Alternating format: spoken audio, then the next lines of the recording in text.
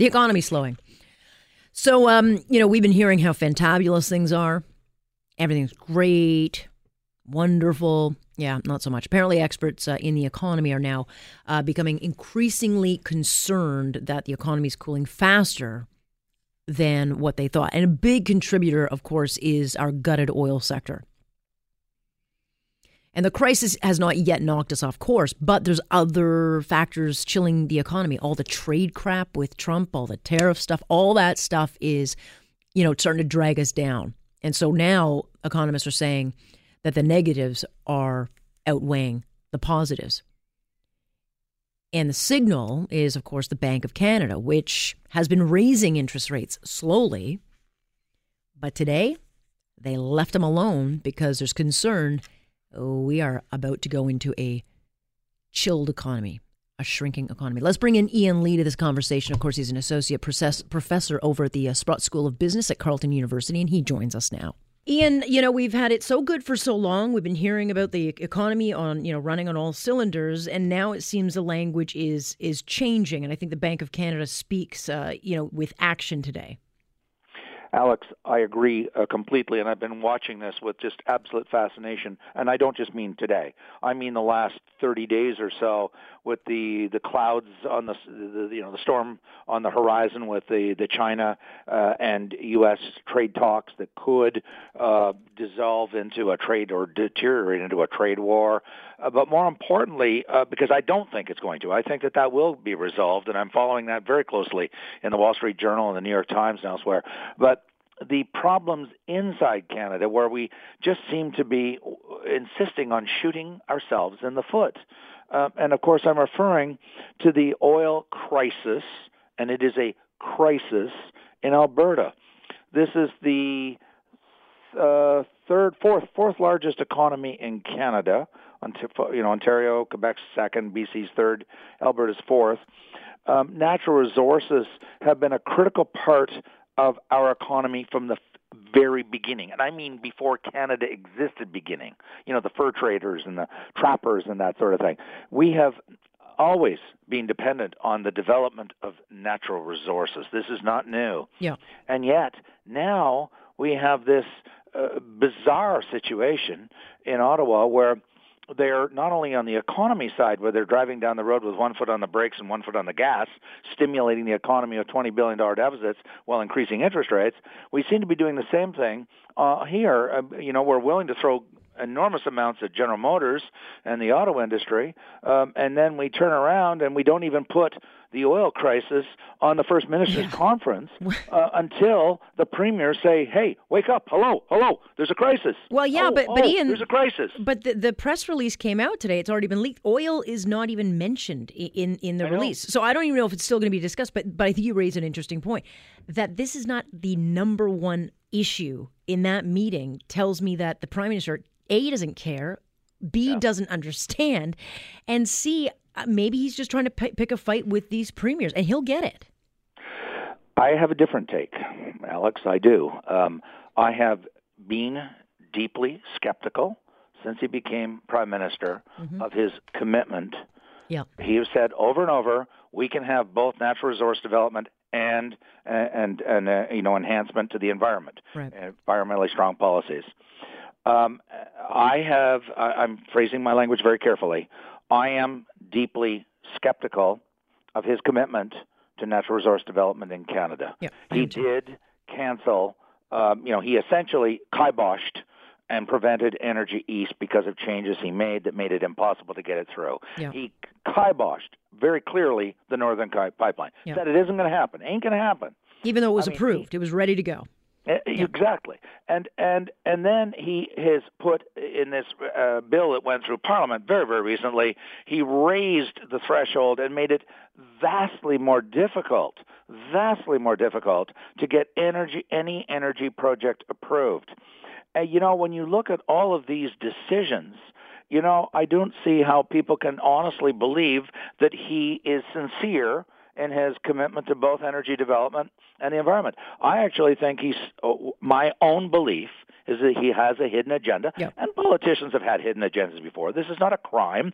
This is not a hanging offense, but it doesn't mean we can't state it and bring it to the fore in our conversations. I believe he has a hidden agenda, and that hidden agenda is to phase out the oil sands development in Canada. Yeah, it's not so hidden, though, because he's openly spoken about that. And it's not hidden because his principal secretary, who really is, I think, running the country, he's anti-oil, and he has made it known that he wants a green energy economy by 2052. I mean, this thing has gotten so bad now that even Brian Mulroney has weighed into it today, saying that there's been an absolute failure of leadership because they buckled to two interest groups. I applaud. I read the Financial Post, National Post article on that. I just finished watching the funeral today because of my great respect for both Prime Minister Mulroney and for former President Bush.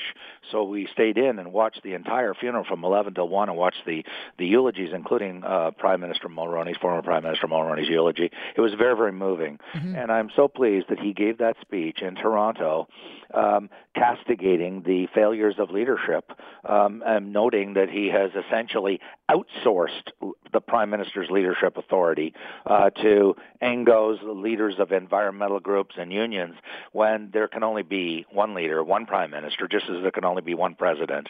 And so I was so pleased because I do believe that Prime Minister Mulroney does have stature. I do believe he has gravitas. He's respected, and he doesn't have a dog in the hunt anymore. He's not in politics. He's retired. Everybody knows that, and he spoke truth to power. And he said this is a failure for our country and a failure of his leadership for this country. And, I want to put this out there, Alex, for your listeners. I don't have any money involved. I don't invest. I don't consult to oil, gas, energy, any industry, not Greens, not unions, not governments. So it's not as if I've got something on the line here where I'm going to make money. I think that this is just a very, very bad policy because it's hurting so many ordinary Canadians in Western Canada. And I don't believe the role of the Prime Minister is to cause harm to any major group in Canada. And I think that this is causing great damage to our economy. And for those who say, well, that's just those people in Alberta and Saskatchewan, they don't even realize that the money recycles throughout the economy. And this has been demonstrated over and over. Those oil companies in Alberta buy stuff, machinery and equipment and pipelines from Ontario. They buy groceries from Loblaws, which is a Toronto headquartered company. So this is hurting all of us.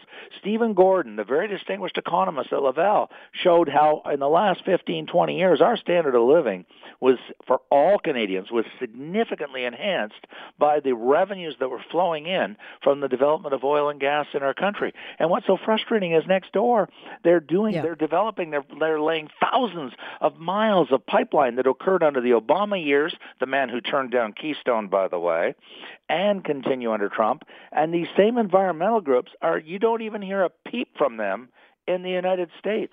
Right. I mean, you do on maybe the Keystone up in Nebraska, but you're not hearing them stopping the thousands of miles of pipeline throughout the rest of the United States. Well, they get it. But I've only got about a minute left, but let me ask you this. What happens now? We've got the Bank of Canada holding off on interest rates. We've got oil that's crashing. We've got, auto sector kind of, a little shaky in Ontario. I would say support. What do you say we are looking at in the next 6 months? Do you think we're going into recession? I do. And I wasn't saying that 6 months ago. I mean, there's not just because of oil prices. I don't want to give that idea. Yeah. I mean, Germany, people may not follow what's going on in Europe. Germany and many of the European economies went into negative growth in the third quarter. They're declining. China's growth is slowing down very dramatically. There's the American growth. If you look at the numbers, they're slowing down. The Federal Reserve is predicting a significant decline next year. David Rosenberg, the very distinguished economist in Toronto, with one of the big pension funds, is just flat out predicting a recession 2020, noting that this is the second longest recovery in our history, which it is, and all recoveries come to an end. So I think that unfortunately we're looking at a recession in sometime in 2020. Yikes. That's scary. Those words scare me. Yeah. All right. Well, Ian, thank you so much for joining us. We'll chat again. My pleasure, Alex. Thank you. That's not fun.